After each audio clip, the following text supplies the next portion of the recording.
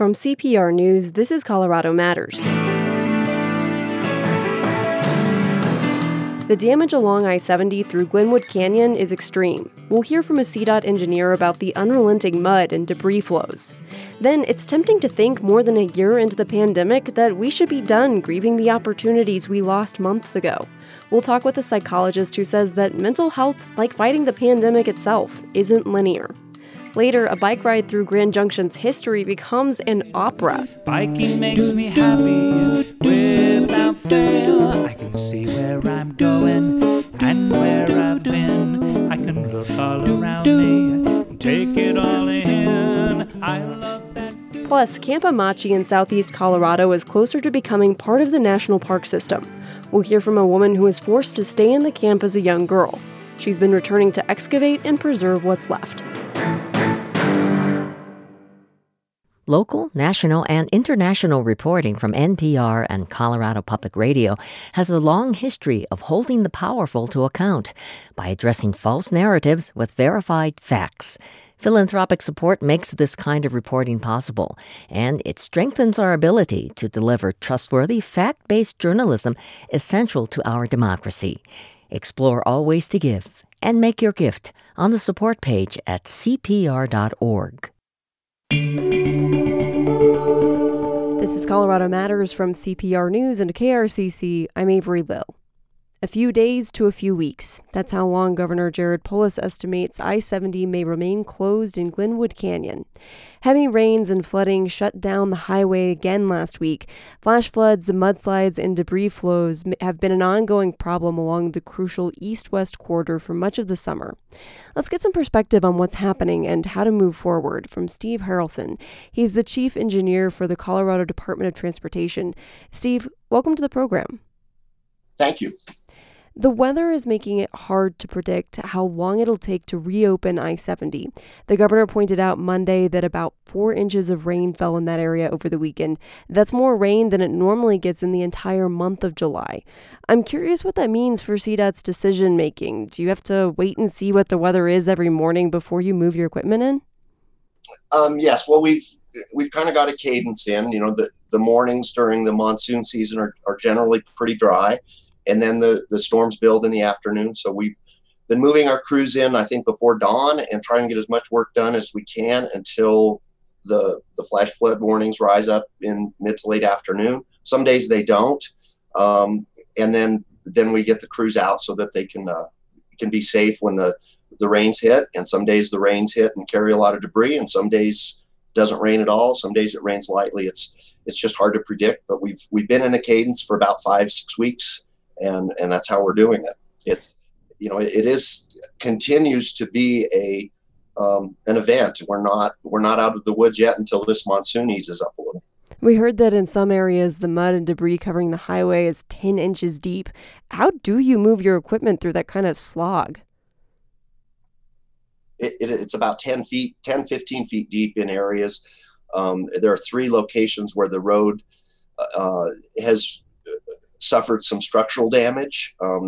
There's a for those of you who've driven through Glenwood Canyon, there's a structure where it's the highway is kind of cantilevered out over a retaining wall, and in one of those spots, the cantilevered section, which is designed to carry 85,000 pound semi trucks, is completely sheared off, and there are rocks in that debris flow that are the size of house trailers. And they've moved hundreds of yards, if not thousands of feet down from the top of the canyon down onto the road. And that cantilevered section has been completely broken off. So it's and 10 feet of debris. Wow, 10 feet of debris. That is really deep debris flow. Where does it go once you scoop it away? We've been hauling it to some sites at either end of the canyon. Yesterday, I think they hauled close to 500 truckloads of debris. And I was at a briefing this morning, and I think the gentleman in charge of that said that's about 1/1000th of what's up there. So, I was in the canyon all day yesterday. There's about a 3-mile stretch where it's apocalyptic. There's just mud, as I said, 10, 15 feet deep.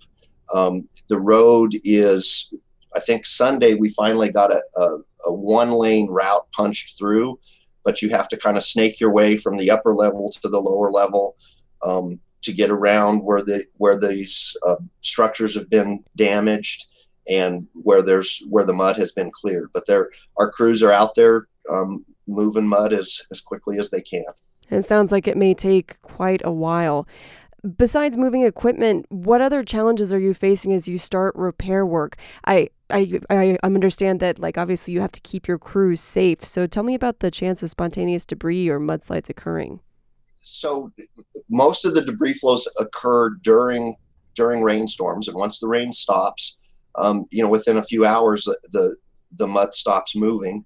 I was out there about a week ago and then again yesterday, and the difference that I've noticed is earlier the debris flows were much finer material.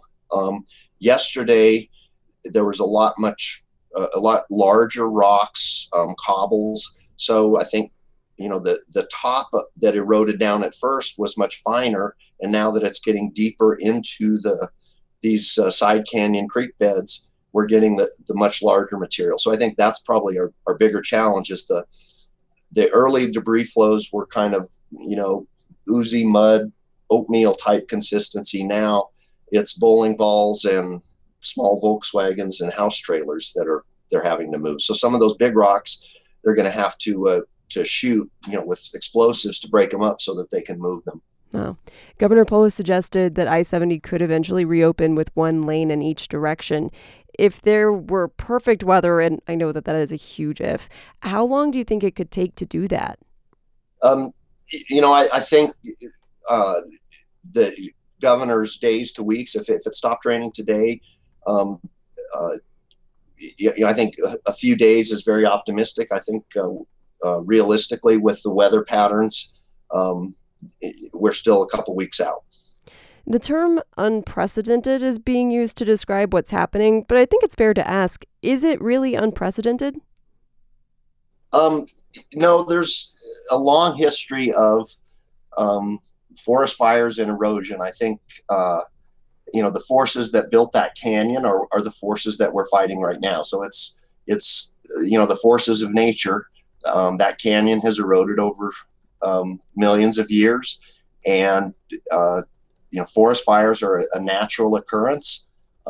There was a USGS hydrologist named Bob Jarrett who did a study in the wake of the Big Thompson flood in the 70s that he called it paleohydrology, where he went and looked through ancient debris flows and found evidence of charcoal from forest fires and carbon dated and such, and he predicted, or he tried to model how the hydrology went, and his attempt was to see just how unusual the Big Thompson flood. But I think that sort of science can be extrapolated now that these things have been happening for millions of years. It's just the way nature works.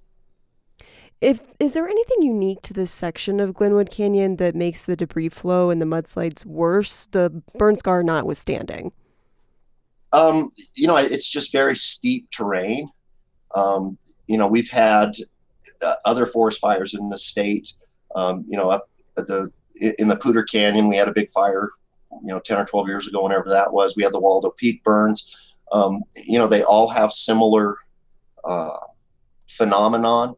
But Glenwood Canyon is such a deep and steep canyon, and those side canyons that feed into it are several thousand feet up above and very large watersheds. So I think the rainstorms last week, even had we not had a forest fire, we would have had some problems. There have been rock slides and debris flows through Glenwood Canyon, even without forest fire burn scars. So when it rains hard, stuff moves, stuff erodes. That's how the canyon was formed. Governor Polis is getting ready to declare a state disaster for the area and to request a federal disaster declaration to get federal help. He also mentioned some plans to prevent future mudslide disasters. I'll just say that as we build out infrastructure with the new bipartisan state infrastructure plan, if there's a federal plan, and we hope that there is, that climate resiliency is at the very heart of that plan. And that means that we need to look at things like fire risk mitigation, retaining walls, in a new and different way, given the reality that we face on the ground in Colorado. As an engineer, what do you want to see happen to prevent this from happening again? Well, actually, I think Colorado's way ahead in the resiliency studies. We're a nationwide leader. After the 2013 floods, we looked at reconstructing a lot of that infrastructure with resiliency in mind. I think in Big Thompson Canyon, which was destroyed in 1976, and then again in 2013, we did some rerouting. We tried to elevate the road up above where the river might be and make it such that the river could pass without threatening the road. So we've developed some techniques with that. We've also performed, as part of that same exercise, we performed a border-to-border resiliency study of I-70, looking at how to calculate benefits and costs for building resiliency elements to our infrastructure. So we'd look at, how much does it cost to build, upsize a bridge so that it can carry more flow than it otherwise might. And if that prevents, a bridge washout every 50 years, is it a worthwhile expenditure of money? So we've been trying to think of think of things that way, since the 2013 floods, and I think that's just going to grow. And at the same time, there still is 10 to 15 feet of mud sitting on some of these roads. So what sort of preemptive things would you like to see going forward? I think the trick is to build a passage underneath the road such that the debris can get underneath and not, what's happened is there's a bridge or a culvert that's designed to take water, and then when a bunch of debris comes in, it clogs that infrastructure, and then it has to go, it needs to keep flowing. So if we can create paths for the debris to get underneath the roadway, or the other alternative is to build what I call bathtubs upstream, where the debris can land in a bathtub and not hit the infrastructure, and then we can remove it safely. That's something we can do. That's very difficult to do in the narrow canyon. It's also very difficult to do in a aesthetically pleasing manner. The bathtubs, I think the way is to construct things that allow the debris to pass through. The other thing is to try to stabilize that watershed. Most of the watershed is owned by the Forest Service, so we will have to work closely with them to try to stabilize those watersheds more quickly. And we've talked about looking at the governor talked about looking at things like climate change. There may be an influx of federal money. As terrible as the situation is, I'm curious if it also poses opportunity. With those extra resources and the extra attention, what else might you be able to get done? I think we will use the lessons we learned from the 2013 floods and just see if we can try to build it back better, and learn some lessons from these events. There's been no shortage of rock slides and debris flows, not just in Glenwood Canyon, but statewide. And every time disaster strikes, we learn some lessons and try to apply those in the future. And I just want to be clear before we go, when we talked about those 2 weeks before reopening with one lane possibly, how long do you think that it could take before total reopening of the highway? We're shooting for a lot of reasons before winter. It's no fun to do those sorts of repairs in the middle of January. We also realize that the ski industry is big tourist driver. We also realize that this is a link for all of Western Colorado to get to Denver. It's a critically important road, and we've got crews up there right now working. Not quite around the clock, because when it rains they can't work, but we've got a lot of very tired, exhausted people that have been pouring their all into this, and that's not going to end until we get it opened. Steve, I want to thank you so much for joining us. Thank you. Steve Harrelson is the chief engineer for CDOT. He joined us to discuss the closure of I-70 at Glenwood Canyon because of damage caused by heavy rains and subsequent mudslides, as well as the forecast for how long it may take for the repairs to be completed and the highway reopened. How are you doing? We've been dealing with a pandemic for more than a year. That's meant changing restrictions, losses, and uncertainty. Even reopening brings its own social stresses. Now, rising COVID cases in Colorado and around the country underscore that the pandemic is not over yet. If that has you feeling anxious, frustrated, or overwhelmed, you're not alone. Rick Ginsburg is a licensed psychologist and former president of the Colorado Psychological Association. Welcome back to the show, Rick. Thanks so much for having me, Avery. So on the one hand, we have this summer where things are more open than they have been in more than a year. People's social lives might have been a little chaotic. I know mine has been. Then there's the uncertainty about rising COVID cases. Tell me about the stresses you hear people facing. Well, one of the things that we see people dealing with right now is just the enormous expectations that they had that perhaps this pandemic was over, despite some of their rational mind telling them that it wasn't, and news feeds telling them that it was not. So we're having people feeling rather disappointed, somewhat scared, stressed and anxious yet again, and really fatigued about the possibility of having to do all of this over again, whatever all of this means to them. And most people can't just create stability for themselves right now. So much is beyond our control. And I imagine that's contributing to some of those anxious feelings you're describing. Certainly. This is a disease and a pandemic that we don't know a lot about, it seems like. And what we do know seems to change. And so I think what a lot of people are experiencing is a feeling of disappointment overall. Along with a whole slew of other emotions. But disappointment, I think, is one of the most common reactions people have. And when you look up disappointment on the internet, you're trying to figure out something about it, the image that constantly you see is this image of a ice cream cone that's been dropped on the sidewalk. And I think that really encapsulates what a lot of people feel about this summer. Yeah. And what do you do with that disappointment? Well, the first thing is being aware that it's there and understanding and being patient with yourself and being gentle with yourself and other people around you. This is a sort of a whirlwind of emotions. It's a bit of a roller coaster that we're all experiencing. And to feel a wide range of emotions is quite normal. So be gentle with yourself, be gentle with other people, and then try to be aware of the emotions that you're feeling and see if you can begin to put them in various boxes. Can you label them? Do you understand where they are stemming from and what some of the antecedents are? What is the reason that you might feel angry or disappointed or upset or sad or grieving for that matter? And you mentioned anger. I want to focus on anger and frustration for a moment. Folks might be mad at a particular person who's not responding to the pandemic the way they think that they should, or maybe they're mad at a whole group of people. How can people understand their own anger a little better?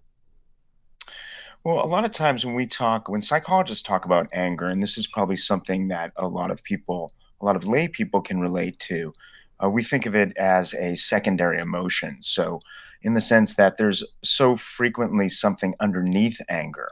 Anger is sometimes the easiest or the most basic manifestation of deeper levels of hurt or sadness, jealousy, envy. And so when you're feeling angry, first of all, be aware of what it's doing to your body and what it's doing to your mind. And then be careful not to project things onto other people. So that's something that as human beings, we do a lot. The sort of old adage is, somebody has a bad day at work and sort of takes it out on the dog or takes it out on a child or an inanimate object. And I think if we can slow down that process, understand what we're doing, and then examine some of the different layers of emotion that exist underneath the anger, then we're far better off at being able to resolve it and regulate our own emotions. And since the beginning of the pandemic, we have talked about grief for people who've died, of course, but also for lost opportunities. At this point, what might grief for the way the pandemic has changed our lives look like? I think it's easy to think that we should be done with that by now. Absolutely. And anybody who's experienced bereavement, actual bereavement, the death of a loved one, understands that this is not a linear process. It tends not to be. So grief is unfortunately something that keeps on giving. So one can imagine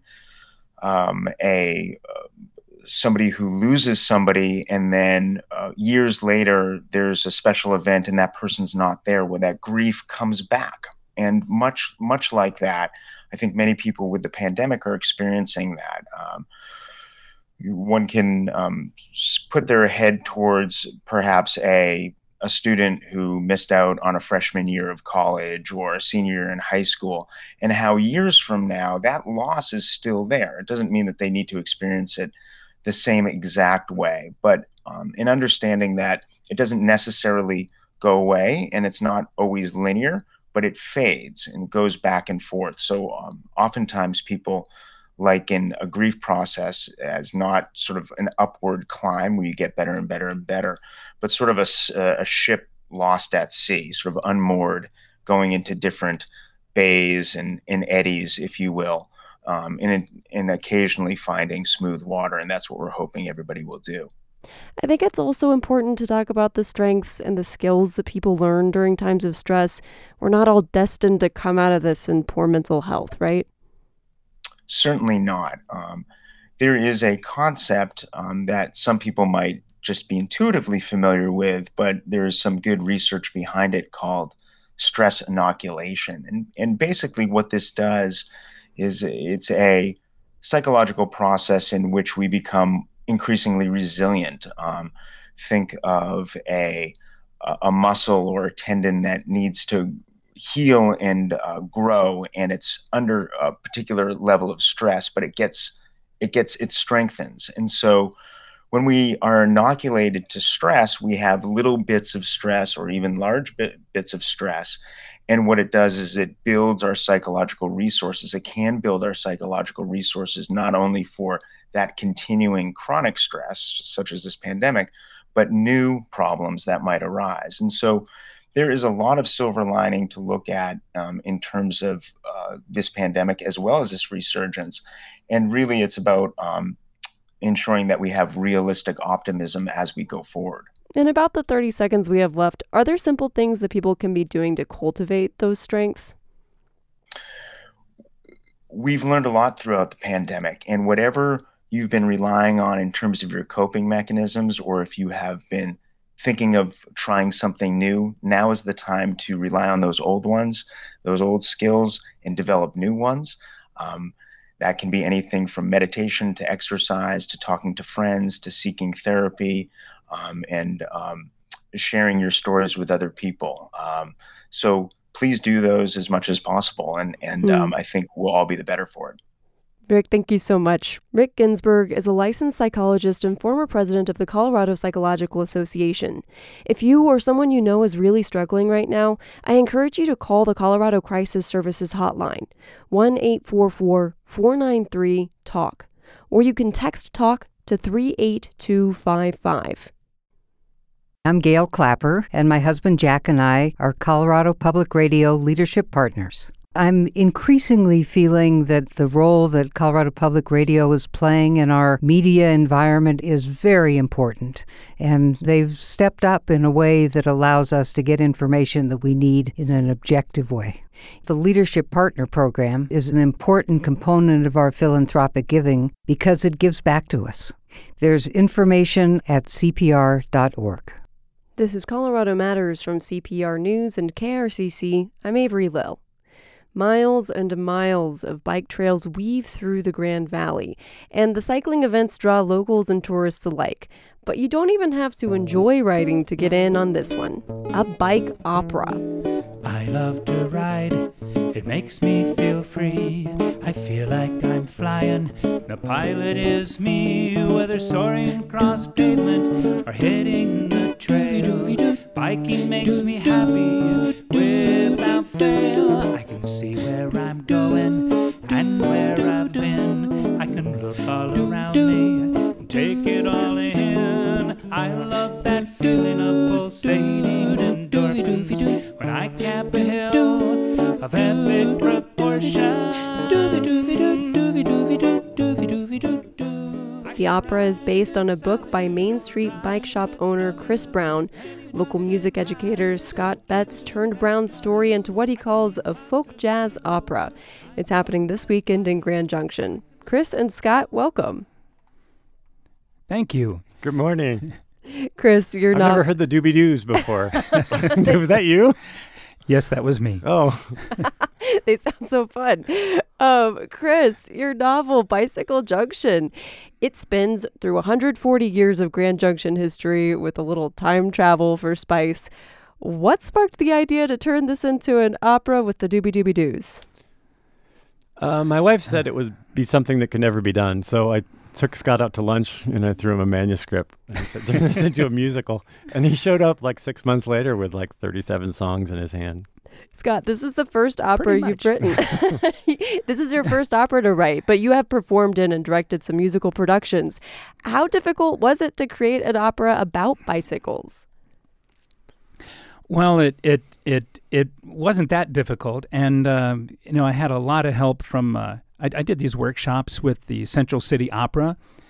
They have these workshops where they teach you how to create a musical or an opera with a bunch of students, and I kind of used those skills there. I mean, I'd been a songwriter anyway, but it really helped, and it really isn't so much about the bicycles. This is about the people and their relationships.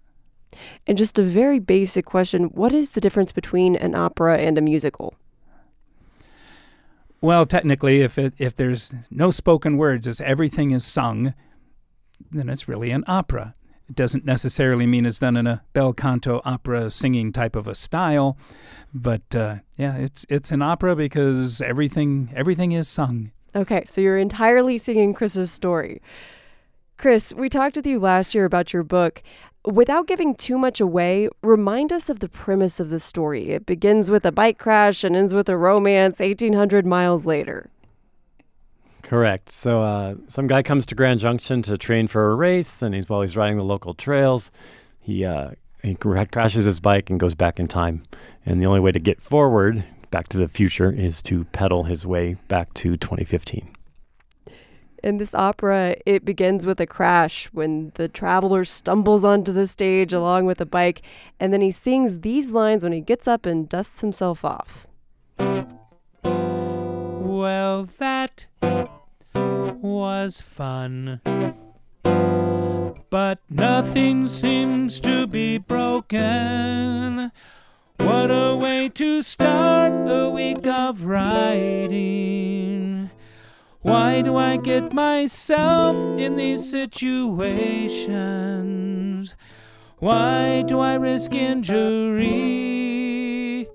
Why do I spend the money to travel to these biking locations? Why? Well, I guess the answer to that is fairly easy. That's Christopher McKim singing there. He's a music instructor at Colorado Mesa University. Scott, you managed to pack a whole lot of Grand Junction history at an hour-and-a-half production. It's got characters like screenwriter Dalton Trumbo, serial killer Ted Bundy, and Colorado National Monument founder John Otto. How did you decide who to squeeze in? Well, I picked what would rhyme. Actually, I made a storyboard first, like an outline of what I wanted the story to be, and kind of hunted for the stuff that I wanted to bring out. And I'm not really sure how I really decided what to use and what not to use, but I don't know, just the stuff that seemed interesting and that I could make a couple of lines about that would rhyme. And sometimes we have the people on there, and sometimes we just sing about them. So, And actually, that's me singing there. That's my demo recordings. And Christopher McKim will be singing that in the show. That's great. Thank you for clarifying that. Okay, one of the really strange pieces of Colorado history that you included in here is the Miss Atomic Energy pageants, and these are part of Grand Junction's history. The winners of these 1950s beauty pageants would go home with a truckload of uranium ore. So you wrote an aria about it called Radiant Beauty. We are girls of radiant beauty, the most radiant will win. This is our patriotic duty, a lovely glow radiates from our perfect skin. We are the prettiest of Atomic City, or what you know as Grand Junction. Chris, did you have a Sounds hand? better with the girls singing. So that's you singing there again, right? Yes. Chris, did you have a hand in shaping your book into an opera? No. Scott's an independent. He works on his own, and so I knew what he was up to. But the best thing in the world is to take a project and step back and just let it evolve into its thing, and it's even better and more beautiful than I could have ever imagined. And Scott, we're hearing you singing there. You're not going to be singing those songs in the opera, but tell us about the role that you'll be playing performing the music. I'll be running the orchestra, and the orchestra is just a 4-piece group, which is actually my group called Hot Tub Jazz. So I'll be playing guitar, and I have a bass player and a drummer and trombone, and we're doing a lot of improvising in the accompaniment. And Chris, will you be on stage for the show? Nope, I'll be in the audience selling tickets in the back and doing some other things. Nice. Scott, there are going to be a lot of historical photographs of Grand Junction in Chris's book. Rather, those are there, and you're going to be projecting some of those on stage. What are some of the images that the audience will be seeing? Well, they'll much of the time they'll be seeing downtown as a background in various times. The very first scene when he comes to town the first time, there'll be a picture of Main Street in 1888. And the next time he comes back to town, there's a picture of Main Street in 1898, and et cetera, et cetera, et cetera. And there's also some pictures of the people that we sing about. So there's a big picture of John Otto up there. There'll be a picture of the Radiant Beauties. There'll be and there'll be some signs also, signs that telling you what year it is and where you're at and all that kind of stuff. Chris, how did you compile these photos for your book? So I've been in my bike shop for about 20 years, and people keep sending me and bringing in their family antiques and historical pictures and newspaper clippings and things like that. So I've been collecting those photos. The book has over 400 pictures in it, and the majority are black and white, dating all the way back to 1880s. And every one of them has to have either a bicycle in it or somehow be related to a bicycle theme that's in the book. And so there's a lot of old cycling club stuff from the 1890s, which is pretty cool. What an incredible way to be able to explore the history of Grand Junction. Scott, what is the biggest challenge of bringing this to stage? Well, there was a lot. The biggest challenge, I think, was trying to get a venue and get a lot of backing for it. We needed to raise a bunch of money. And we finally got ourselves under the umbrella of the Mesa County Historical Society, and Chris has been running around town badgering everybody for money. So that's been really, really helpful. But that was probably the biggest challenge. That, and of course, we started to get ready to produce this thing in February of 2020. Oh, wow. So this has been a long time in the making. Well, I'm so excited that it is coming this weekend. Chris and Scott, thank you both so much for joining us. Thank you. Well, thank you. Chris Brown is the author of Bicycle Junction. Scott Betts is the musician who turned it into an opera called One Bike. One Bike will be presented this Sunday, August 7th at Colorado Mesa University. It's everything at ease and most important.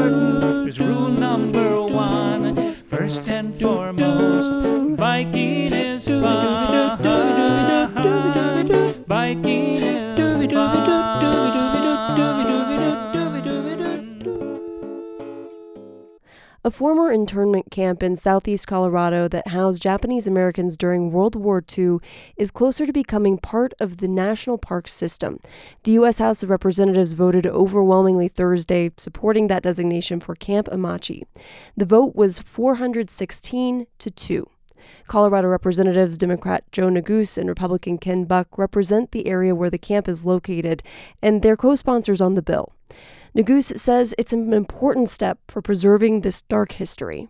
I've always believed that the landscapes, the cultural places, the stories that we choose to protect really reflect our values as a country. And in that vein, the story of Amachi is such an important one. Carlene Tanagoshi Tinker was a young girl when she and her family were forced to stay in the camp. Now she's been returning to help excavate and preserve what's left. Bonnie Clark is an archaeologist and directs the University of Denver's Amachi Research Project. We spoke in May. Carlene, let's start with some of your story. You're 81 years old now, so you were very young during World War II, just a toddler. What's your most distinct memory of being at Amachi? Oh, golly, there are so many, but one really stands out, given your climate of being very dry. There were constant sandstorms. And when my dad would take me to dinner, where we had to stand in line for the mess hall, he would hoist me up on his shoulders, wrap a scarf around my face so I wouldn't get blinded by the sand. And there we were 3 times a day lining up for our food. Wow. And that must have been such a change from California where you had been growing up. You also remember taking a bath, right? Oh, yeah. That, too, is really memorable, particularly since we found those on one of the Amachi field schools recently. Customarily, my mom, my 2 maternal aunts, and I would march off to our bathtub. And in Japanese, it's called ofuro. And typically, they're built on top of a platform. They're typically enclosed by like a house, maybe like a gazebo. And the water is held in a tin, looks like a trough for horses. It's on top of a coal source of heat. There are cinder blocks that are being burned underneath. Well, in our case, ours was not enclosed. I would remember walking up to the platform with my mom and my aunts, and as is also the custom, you wash before with soap and water, then you rinse, and then you get into the tub. And I can still feel, isn't that funny? I can still feel the sensation of the warm water. And as I looked up as a little kid, I'm looking at the stars on a black sky. What an amazing memory. And I still remember that quite vividly. Wow, that is so vivid. When your family was finally released from the camp, you moved back to California. How much did your parents talk with you about that time at Amachi? I think for a lot of people of my age, we ask each other, did your parents ever really talk about this? And in my case, they did not. I'm not sure why. Maybe it's because of shame, embarrassment, or it may also have been because, you accept what you were, that you were in camp, and life goes on, life goes forward. But in any case, for me, I did not have that experience of people talking to me at home. Many Japanese Americans who were interned lost virtually everything, or they had to sell off their businesses, homes, possessions at very low prices. Was that the case for your family? Well, in my case, we were living in Los Angeles. My parents didn't own any property like so many farmers, for example.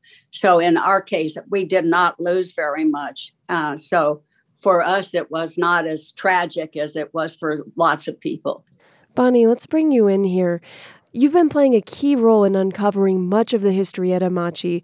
Can you describe what the place looks like now?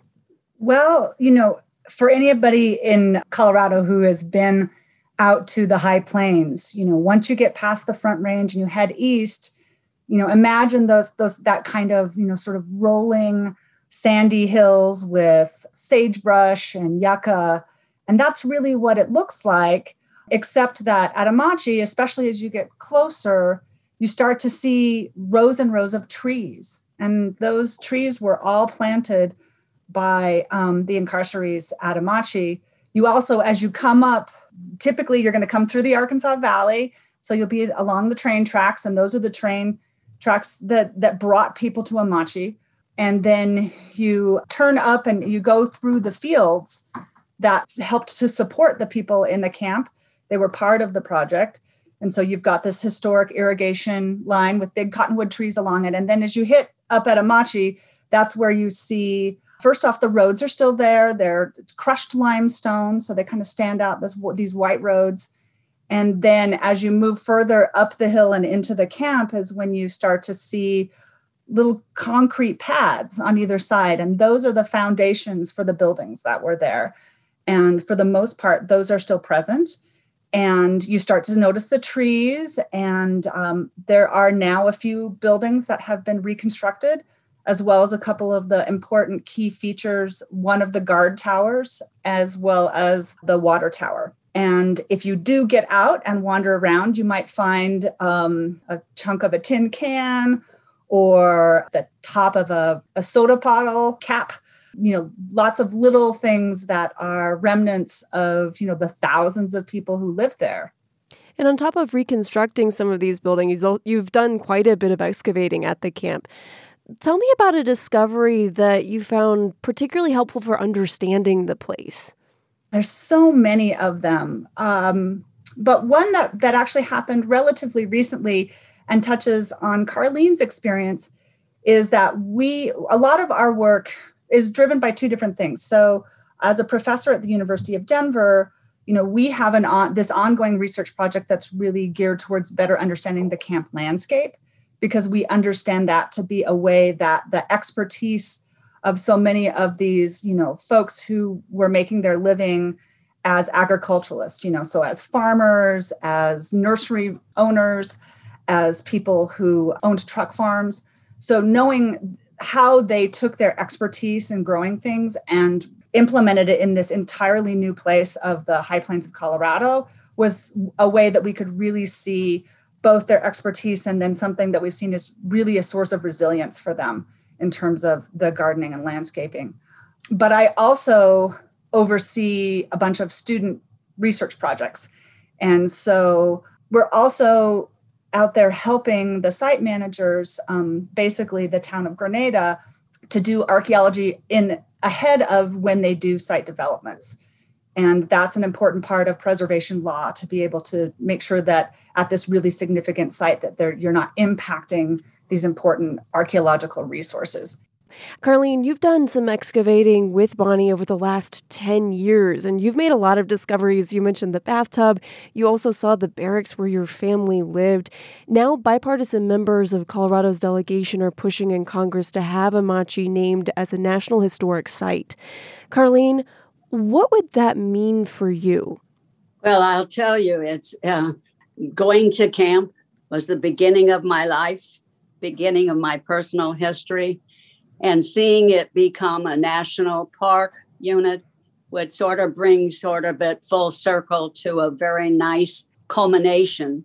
It gives a sort of a nice package to my personal history. And it would be something that would be shared for generations to see what we as a group of people were wrongfully sent away. But in spite of that, we made the best of it. We survived. And I think we gave back to the country in spite of how we were treated. So I think it would be wonderful. And for that reason, among others, of course, it's important that Amache be recognized as a national park. And I hope with the response that we're getting now that it looks like it may actually become a reality. The thing about a Park Service site is that it's protected in perpetuity. That's the way that the Park Service is. And I think that's so important for a place like Amache, and particularly because it does have such good physical integrity. And so Amache not only tells its own story, but it helps to tell the story of the other of the 10 camps that don't have that sort of legibility, that you can't go and experience that cultural landscape. And I also think that Amache really tells the story of the Asian American experience in the American heartland. And I think that's such an important experience right now for us to be grappling with and understanding that those histories, the history of agriculture and sugar beet farming and growing onions in Colorado, is an Asian American story. Bonnie Clark is director of DU's Amachi Research Project. Carlene Tanagoshi Tinker was incarcerated at Camp Amachi with her family during World War II. We spoke in May. On Thursday, the U.S. House voted to add Camp Amachi to the National Park System. Right now, it's a National Historic Landmark. If it becomes part of the National Park System, it will get more federal resources. For that to happen, the Senate must vote on the idea next. Colorado's 2 U.S. Senators, Michael Bennet and John Hickenlooper, have requested a hearing for the bill.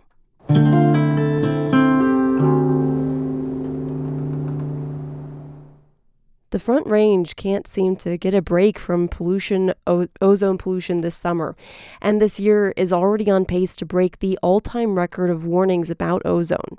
CPR climate and environment reporter Sam Brash spoke with my colleague Mike Lamp.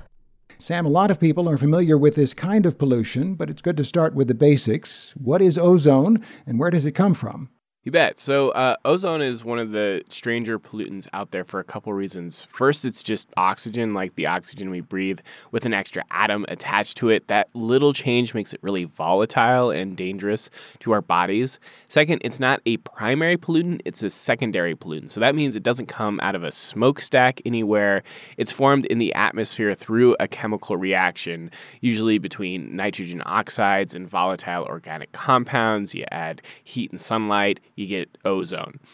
Those pollutants come from a bunch of different sources along the Front Range, but mainly we're talking about vehicle exhaust and oil and gas operations. And you have reported that this part of Colorado has already seen 37 ozone warnings this year. That's where health officials either advise either sensitive groups or everybody to avoid outdoor activity. Why should we be concerned about ozone? So what's really clear is that ozone irritates people's respiratory systems. You know, you might get like a scratchy throat, you might cough a little bit, general lung inflammation. That can be really dangerous to kids. It can be really dangerous to people with conditions like asthma or emphysema. That's why when we see ozone pollution go up, we usually see ER visits go up too. But with healthy people, those conditions are usually temporary. Once the air clears up, your lungs do too. Well, what if it doesn't clear up? Yeah, I put that question to Dr. Anthony Gerber. He's a pulmonologist at National Jewish Health. He explains it with an analogy. It's a little like wearing a bad pair of shoes. So if you wear a tight pair of shoes, you know, some people get a blister and then it's going to heal and that's that. But if you wear a bad fitting pair of shoes for years, some people are going to go on to get, you know, bunions and sort of, you know, real long-term changes. And he pointed out a few studies that have pretty concerning consequences from prolonged ozone exposure. Some of those studies have linked it with higher death rates from lung disease, kind of makes sense. But others show it could be associated with like lower birth rates and even kids developing asthma. So not just, you know, exacerbating asthma, but developing asthma later in life. Right, that sounds pretty serious. And is that what we could expect from this long bout of bad ozone this summer? Yeah, Gerber expects so. You know, if you go forward 10 or 20 years, he thinks people who did not consistently breathe this high levels of ozone day after day after day are going to have better health than people who did. Right. Well, everybody's got to breathe. And if you are here on the Front Range, you know, what can people do to protect themselves or their children? You know, I think a good first step is just to keep an eye on air pollution levels. There's a few good phone apps now to do that. I'd recommend the EPA's Air Now. IQ Air is another really good one. If the levels are high, it's probably a good idea for adults and kids to stay inside. Ozone doesn't tend to stick around in homes. Another thing is ozone tends to get worse throughout the day. So if you want to really go outside and exercise, breathe a lot of air in, try to do it in the morning and not in the afternoons. CPR climate reporter Sam Brash speaking with my colleague Mike Lamp.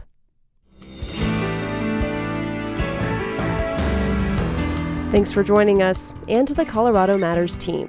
Carl Bielik, Allie Budner, Anthony Cotton, Andrea Dukakis, Michelle Fulcher, Matt Hers, Michael Hughes, Carla Jimenez, Pedro Lumbrano, Patrice Mondragon, Shane Rumsey, Ryan Warner. And I'm Avery Lill, with special thanks to Nancy Lofholm. This is Colorado Matters from CPR News and KRCC.